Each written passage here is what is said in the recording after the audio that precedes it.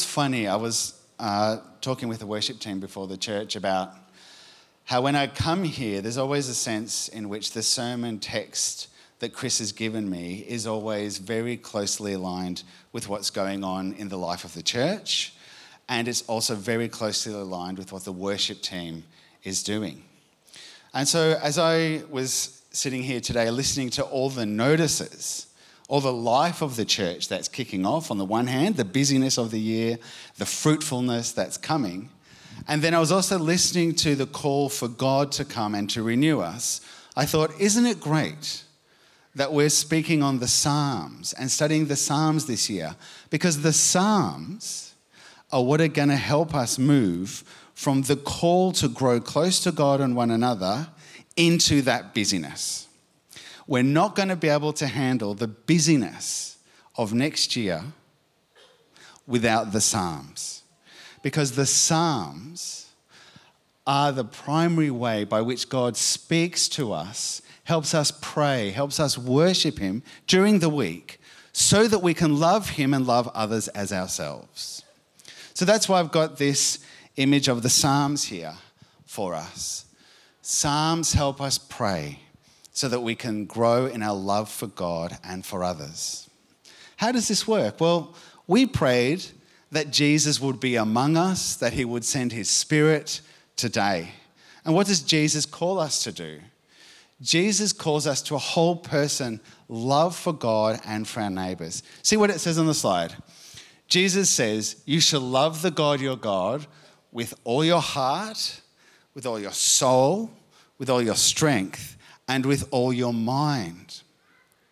We prayed that Jesus would be among us today and that he would minister amongst us today. And what he is wanting to do, he is wanting to heal us, to renew us, and to give us skills and support so that we might love God with our heart, with our passions, our desires, so that we might love God from our soul, from that sense of safety with God. Jesus wants us to be able to love God with our strength. He is the renewer. And Jesus wants us to love him with our mind, our focus, our attitude. Only then will we bear fruit. So what I'd like to go through today is I'm going to talk mainly about Psalms 1 and 2 because they kick off the book of the Psalms. And as we go, my main point is going to be that God gives us the Psalms to help us pray so that we can love him with our heart, soul, strength, and mind. That's what we're doing today.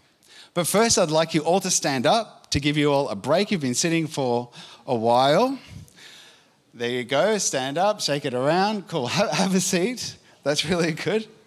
A stiff audience is an audience that struggles to hear God's word. Okay, so if we could go together to Psalm 131. So let's open up Psalm 131 together. And what we're going to see in Psalm 131 is an example of what it might look like to love God with our heart, soul, strength, and mind. So this is to remind us of the role of the Psalms. The psalmist prays. And by the way, I get my students at Ridley College to pray this at the beginning of every semester. My heart is not proud, Lord. My eyes are not haughty. I do not concern myself with great matters or things too wonderful for me, but I have calmed and quietened myself.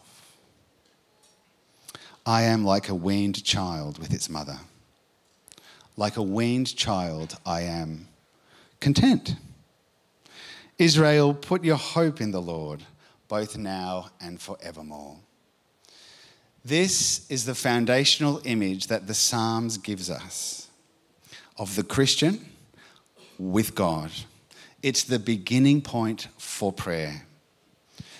The psalmist in verse 1 says that the life of prayer, this is a psalm, the life of prayer isn't for people that are distracted with conceptual, metaphysical, strange things. Not at all. The life of prayer is not something for the proud. It's for children. It's for the humble. It's okay to pray. You're not doing something weird. You're not concerning yourself with matters that are too wonderful for you. I was a pastor in Camberwell, and we had a wave of Buddhists become Christians in our church. It was amazing. And a number of them thought, no, like God is great, he's amazing, he saves, he renews, he's taking us to heaven. So God was far away and removed. So the idea of prayer was like, not sure, a bit too comfortable. But what the psalm is saying, no, it's not something that's too wonderful for you. It's entirely normal. What kind of normal? It's as normal as a confident kid resting in the arms of a loving mum. That's how normal praying is. It should be natural to us. So then here we have the image. Verse 2, Psalm 131. I have calmed, I've quieted myself. I'm like a weaned child with its mother. A weaned child is a child that's no longer breastfeeding. It's no longer sucking on the mum. A weaned child has the experience of having been cared for by their mum. A weaned child has a strong sense of attachment. They know that the mum is trustworthy. They know that their mum has held them. And I know there's a bunch of school teachers and people in psychology and social work in the room here. And we all know that kids with a healthy attachment to a parent figure are more confident to explore the world because they feel safe. So you're going to grow as a child of God when you have this sense of confidence, when your soul is quietened in God, when your heart is focused on God, when you know that your strength comes from God, the great parent, when your mind is focused on him. We are people who are called to trust God and to pray as a normal part of healthy growth in God. If you're going to be part of everything that FGA is doing today and this year, we need to grow in that confidence with God. So what we see is going on is that there's a trusting love. There's a trusting love between you and God, where you trust God, and that's the foundation of prayer. So what I'm going to do today is talk about how the Psalms might help us grow in that relationship. Because for some people, prayer comes sort of automatic. It's amazing. For others, it's a learnt skill. And I think for most Christians, like any other skill, it takes time to learn how to pray the Psalms. So, how do the Psalms help us love God? I want to go through three things. The first one is that praying the Psalms isn't like an app. It's not an extra thing that you add onto the iPhone of your life. Praying the Psalms is part of a whole lifestyle within loving God with your heart, soul, strength, and mind. The Psalms fit into a whole lifestyle. I'm going to make that point. Secondly, I'm going to make the very important point that the Psalms only make sense when we understand them with Jesus in mind. That's the second point. And the third point is that the Psalms give us room to deal with the really hard things in life. Life is hard, and as much as we try to put on the, hey, how's your new year, everything's great, everyone's healthy, life is actually really hard. And we are all given one trustworthy person, Jesus Christ, a human being who can empathize with us. As it says in the book of Hebrews, he struggled, he suffered, he knows what it's like to be human. And God gives us Jesus Christ as the one trustworthy person with whom we can be in prayer as we're praying to God the Father in the power of the Holy Spirit. We have this one secure attachment in which we can deal with the really hard things in life. And we're going to look at Psalm 6 when we do that. So today, Psalm 1, to think about a lifestyle of prayer. Psalm 2, we need to read the Psalms understanding Jesus. And Psalm 6, we need to allow there to be room for the hard things with God. So let's go to the first point. I'd like us all to go to Psalm 1 together. So on your devices or your Bibles, let's open Psalm 1 together.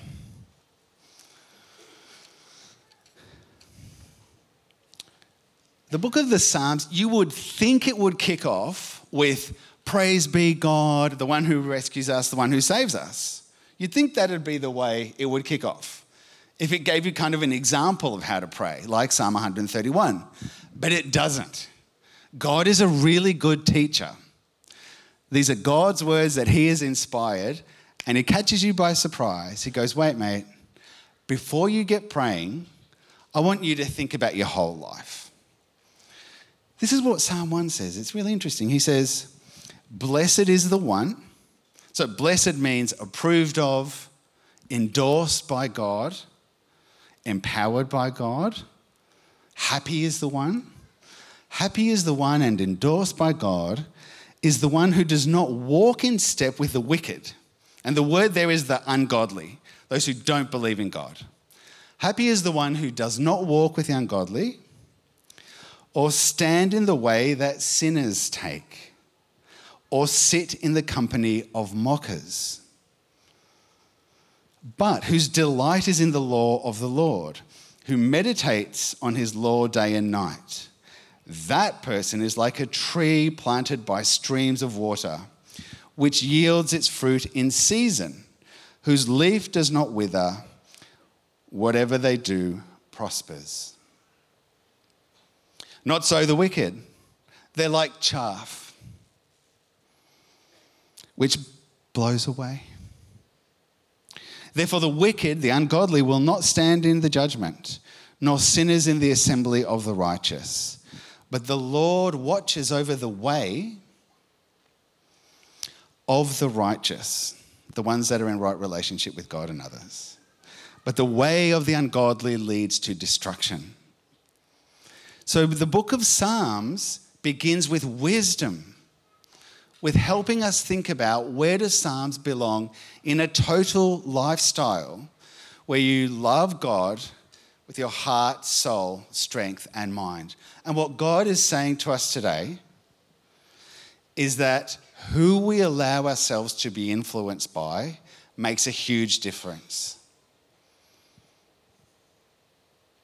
I'll give you an example. So I write books, I work full time, I go to the gym, I do lots of stuff. The way that someone like me falls into the company of the ungodly is that I get sucked into hyperwork and performance culture, right? And I find myself waking up at 5 a.m., putting on a podcast, the 5 a.m. club, drive into the city, work out with all my high-performance buddies, go to work, like already tired, grind through work, come home, do stuff at home, be with the family, stay up late and write books. That's a very ungodly pattern of life. That's about me and my performance and doing it my way. And when I'm in that mode, I am locked in. I've got my blinkers on. And if you're struggling here, I'm not there for you. That is what it looks like to walk in step with the ungodly. That's not a life that has loving God with all your heart, soul, strength, and mind at the center. It doesn't have loving others as yourself as the center. It has me at the center. I am the focus. And notice what happens. In verse 1, we're warned not to walk in step with the ungodly. Verse 2, don't stand in the way that sinners take. Verse 1, line 2. Line 3, do not sit in the company of the mockers, those who say there's no God. Because there's a process here. You begin getting distracted away from God and loving others, you're walking. And then, you fall into patterns where you're all about yourself and not loving others and God. And suddenly, you're standing in the way of sinners. You're not walking past ungodly. You've stopped. Listening to the podcast. Reading all the mags. Trying to grow in wealth. Reading Harvard Business Review rather than reading the Bible. And then you've sat. You've sat down, you've joined in the conversation. That's a downward spiral. Okay? The Psalms are very realistic. The Psalms are given to us to break the downward spiral. The Psalms are given to us to help us love God. See verse 2, that's the change. If you want to avoid being ungodly in practice, there's a delight that comes in reading the law of the Lord, his instruction, including the Psalms. Blessed are those who meditate on his instructions, including the Psalms, day and night. If you audiobook it, there's no shame. I audiobook the Bible. It's okay. You don't have to read it, but you're meditating on it day and night. Let's just clear away the shame with that. Well, but that's hard, How do you go from, not really reading the Bible to actually delighting, to wanting to read the Psalms? We sang together, "Come Holy Spirit," that the Holy Spirit would be like water flowing through us and renewing us. And that's the image we have here. The person who delights and who meditates in the law is like a person already planted by streams of water. God himself will help you. He is the source of that delight. So our prayer needs to be, God, give me what you would like us to delight in. Help me to love the things that you love. Reorder me, rewire me as an image of yourself, someone who loves the things that you love. I'm not asking you all to, rather than belong to the 5 a.m. high performance club, belong to a Christian high performance club. I'm not doing that. What I'm saying is lean into God. Ask him for help. Loving God with all your strength is like the child who relies on the strength of the parent. That's why Jesus says, blessed are the humble in heart. They're the ones who lean into God. So let's lean into God. He is the one who will help us bear fruit in good season. It's very interesting. Jesus says to his disciples to love God with everything you have and love your neighbor as yourself. And you know what the next story is? It's the Good Samaritan. The expectation is, and my experience in life is, when we are able to show God's love to others, those are those times when it's more likely that God is going to bring someone in need across your life. Because you are more able to show the face, the love of God, the holiness of God, the rightness of God to that person who's suffering. How does that make sense? Well, let's look at this very important verse 6. The Lord watches over the way of the righteous. What's happening is we're delighting in the law of the Lord. We're growing by the power of the Spirit. Then you're going to be righteous. That means you're going to be in a right relationship with someone. I just spoke about people in need, the vulnerable. The great problem that we've had in churches in Australia, we've had predators, abusive people, seeing the vulnerable and taking advantage of them. What we need are righteous people, healthy youth group leaders, healthy young adult leaders, healthy Sunday school leaders, people that are righteous, that can care for those in need without taking advantage of them. But you know what? We are only going to be healthy for others when we're not insecure because our hearts are focused on God, our soul rests in him, our strength comes from God, and our mind is focused on him.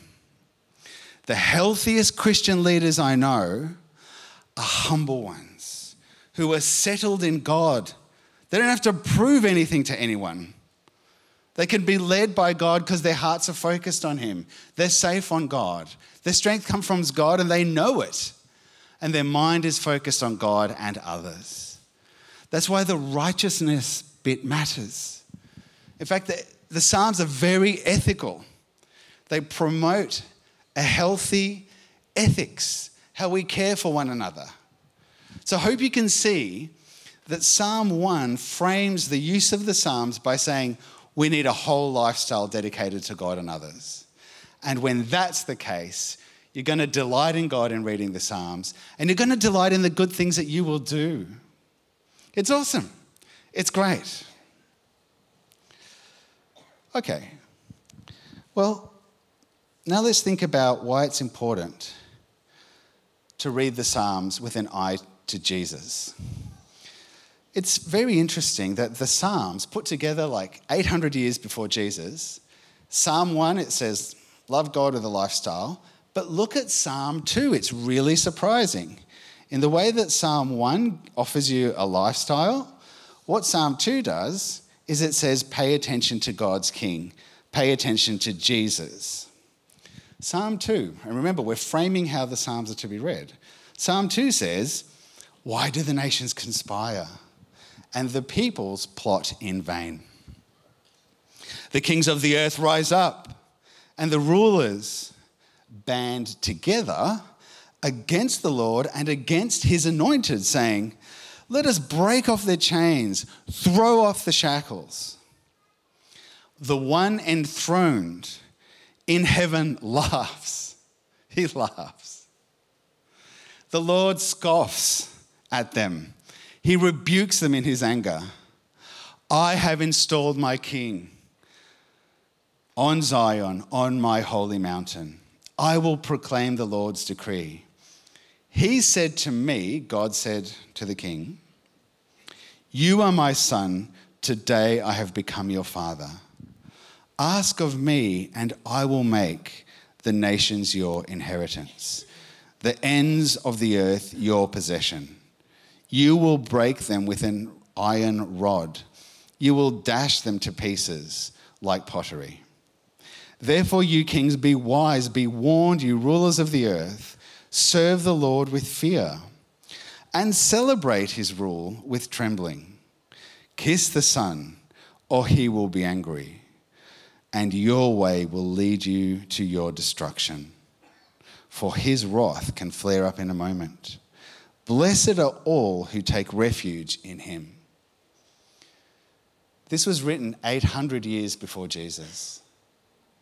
Jesus, whose resurrection from death to life and his ascension to the right hand of the Father shows us that Jesus is this Son.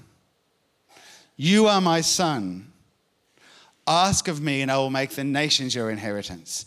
That's why we can pray big prayers to Jesus. Because Jesus sits at the right hand of the Father. He is alive. And as it says in Acts book 2, he is the one who sends his Spirit into his people.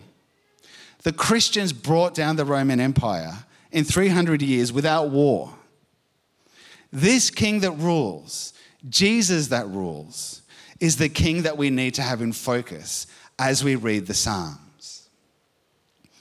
Let me give you 2 good reasons why. The first one is that you could be like this person. Me calling God to make sure I'm registered for the fun and successful package and not the trials and tribulation package for 2024. We're all like that. There's an issue with the Psalms. If you read Psalm 20, it says, may the Lord give you the desire of your heart. We all have different desires in our hearts. And for most of us, they're mixed. They might be selfish. But the problem is, what happens when you don't get those desires of your heart? What happens when you're sick, when your relationships don't work out, when you don't have the wealth that you wanted maybe? Are you then going to be angry at God and say, God isn't good? Why the resurrection matters and why the king matters is that no matter what's going on in your life, the King has been enthroned, eternal life is promised to you, and eternal flourishing is promised to you. So what the Psalms do is they protect us from wish fulfillment, from using God as an ATM. That's a problem a lot of us have. And as soon as the ATM isn't working the way I don't want it, God isn't good anymore, I'm walking away. The fact is, Jesus was raised from the dead. I love this quote from The Chosen. It's a great DVD and Netflix series on the life of Jesus. If you want to watch it, I found it very helpful. Mary says, I was one way, now I'm completely different. And the thing that happened in between was him. I'm hoping that when we read the Psalms, we read in light of our stories impacted by Jesus as well. Yes, it is true. I write history books. I edit handbooks of history. I am a historian. I believe that there are great historical reasons for believing that Jesus was raised from the dead. But I've also got personal reasons for praising Jesus. And when we read the Psalms and we read God's goodness, God's kindness, we need to have Jesus in mind. What's Jesus done in our hearts? How has he changed us to be humble, to be peacemakers, to be people that grieve over really bad things? Jesus has an impact on us. So as we pray, we're not praying to a distant God, we're praying to a real Jesus who is at work today. It's a real faith. And I want to take you to one more very important point to do with Jesus. Let's go to Psalm 16 together.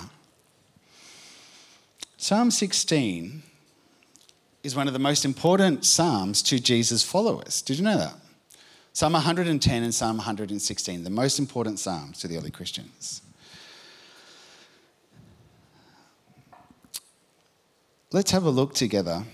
Verse 4. Those who run after gods will suffer more and more. I will not pour out libations of blood to such gods or take up their names on my lips. Lord, you alone are my portion and my cup. The psalmist is focused. You alone, God, right? That's his desire. The desire of my heart is God. You make my lot secure. The psalmist is focused on God in their heart, but also their soul, right? See how this is working? The boundary lines have fallen for me in pleasant places. Surely I have a delightful inheritance. I praise the Lord who counsels me. Even at night, my heart instructs me. I will keep my eyes always on the Lord. With him at my right hand, I will not be shaken. Therefore, my heart is glad and my tongue rejoices. My body will rest secure. Why? Because you will not abandon me to the realm of the dead, nor will you let your faithful see decay. You have made known to me the path of life, and you fill me with joy in your presence, with eternal pleasures at your right hand. Now, if we stopped this psalm before verse 10, we could say, well, the psalmist is just praying for good things like a good job, good boundary lines, good relationships, for health. And the danger there is that you're just projecting onto God what you want. So what this psalm does, in conversation with Psalm 2, beginning in verse 10, is that we remember that Jesus was not abandoned to the dead. God is the God of promise to his faithful ones. You will not let your faithful one see decay. You will not rot. You make known to me the path of life, and you fill me with joy in your presence, with eternal pleasures at your right hand. What the Psalms equip us to do are to trust God now, because we know that the resurrection has happened. We're not just projecting our wishes on a sky daddy. We will be led on a path of life here. Remember Psalm 1. Blessed are those who delight in God. They remain like a tree, nourished, grown by God, by living water. They will yield fruit. That is the path of life. The path of life has a goal to delight with God forevermore. But on the way, you bear fruit for others. This is what loving God with all you have and loving others as yourself looks like. So again and again, the Psalms are calling us to live a lifestyle focused on God and others. But it has Jesus in the middle. Jesus is the focus. It's a real faith. It's a faith that's impacted us, and it offers us real hope now and in the future. Real hope now because he's renewing us by his Spirit. Real hope in the future because we will sit with him and delight in his presence forever. I'm going to finish now with Psalm 6. Because not only do the Psalms provide us with a lifestyle within which to understand them, Jesus as the focus, but they help us have really difficult conversations. Look, I've been a pastor before. I'm also involved in our student services at Ridley.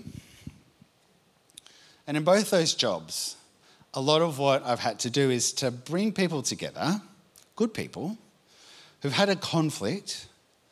They want to sort it out, but they don't know how, and they just need someone who's going to be fair, someone who's going to offer some skills. The Psalms are a bit like that. We want to love God, and God loves us, but sometimes we feel far away from him, and we need someone to help us start to talk about God, about how we really feel. Let's look at Psalm 6. Lord, do not rebuke me in your anger or discipline me in your wrath. Have mercy on me, Lord. I am faint. Heal me, for my bones are in agony. My soul is in deep anguish. How long, Lord? How long? Turn, Lord, and deliver me. Save me because of your unfailing love. Among the dead, no one proclaims your name. Who praises you from this grave? I am worn out from my longing and my groaning. All night long I flood my bed with weeping and drench my couch with tears. My eyes grow weak with sorrow. They fail because of all my foes. The psalmist is being really honest with God. There's been some kind of a break in the relationship and they're afraid that God's angry at them. This causes them great pain because they're tuned into God. They're experiencing anguish and it lasts for a while. How long, oh God? You know, these psalms aren't written like in a day. They can be written over a period of time. They're waiting for God. Save me because of your unfailing love. Like, Lord, I know you love me. Please save me. Please live up to what I thought our love was like. You know, I and some other friends of mine, we've gone to these marriage refreshment courses. Like Alpha runs these courses where like you help to become a Christian, and then they also run courses that refresh your marriage. And in a marriage refreshment course, it's similar. You get the couple together, they want to love one another in good faith, and you help them be refreshed in that love. The psalm is calling God, refresh me in my love, even though my life is really, really difficult. This is super important to understand. Psalms are not just about thanking God and praising God when life is easy. They do encourage that. I've been at Apollo Bay the last 2 weeks writing a book, like pretty idyllic. And it's easy for me during that time to walk by the beach and say, yes, Lord, the heavens declare how mighty is your name, because things are going great. But I've been in a hole too. And I've been given permission by the Psalms to pray these prayers. How long, Lord? When will you deliver? This is a real relationship with an interpersonal God. And I think perhaps this is where many of us struggle. Maybe we lived in families where where they didn't fight. They didn't even talk about conflicts. It was buried.